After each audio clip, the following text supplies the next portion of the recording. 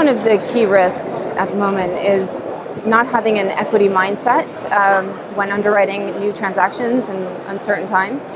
I've been a lender for most of my career, and the industry can have a tendency to underwrite 5-year cash flows without understanding the liquidity and the investor universe, really, and being able to underwrite the exit risk.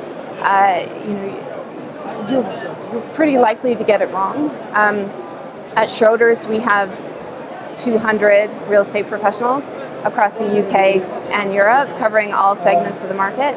And we really rely heavily on their input so that we can try to get it right and really understand, the exit and ultimately get repaid. When you have on the ground professionals who are active in that market, who are transparent because you're on the same team, it is a lot easier than if you're kind of in a vacuum, we're in a pure lending role.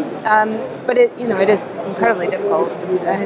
You're talking 5+ years as an exit strategy on average, and that's where having boots on the ground is really important, because that market knowledge and transacting in those individual markets can help provide the information you need to highlight the risks.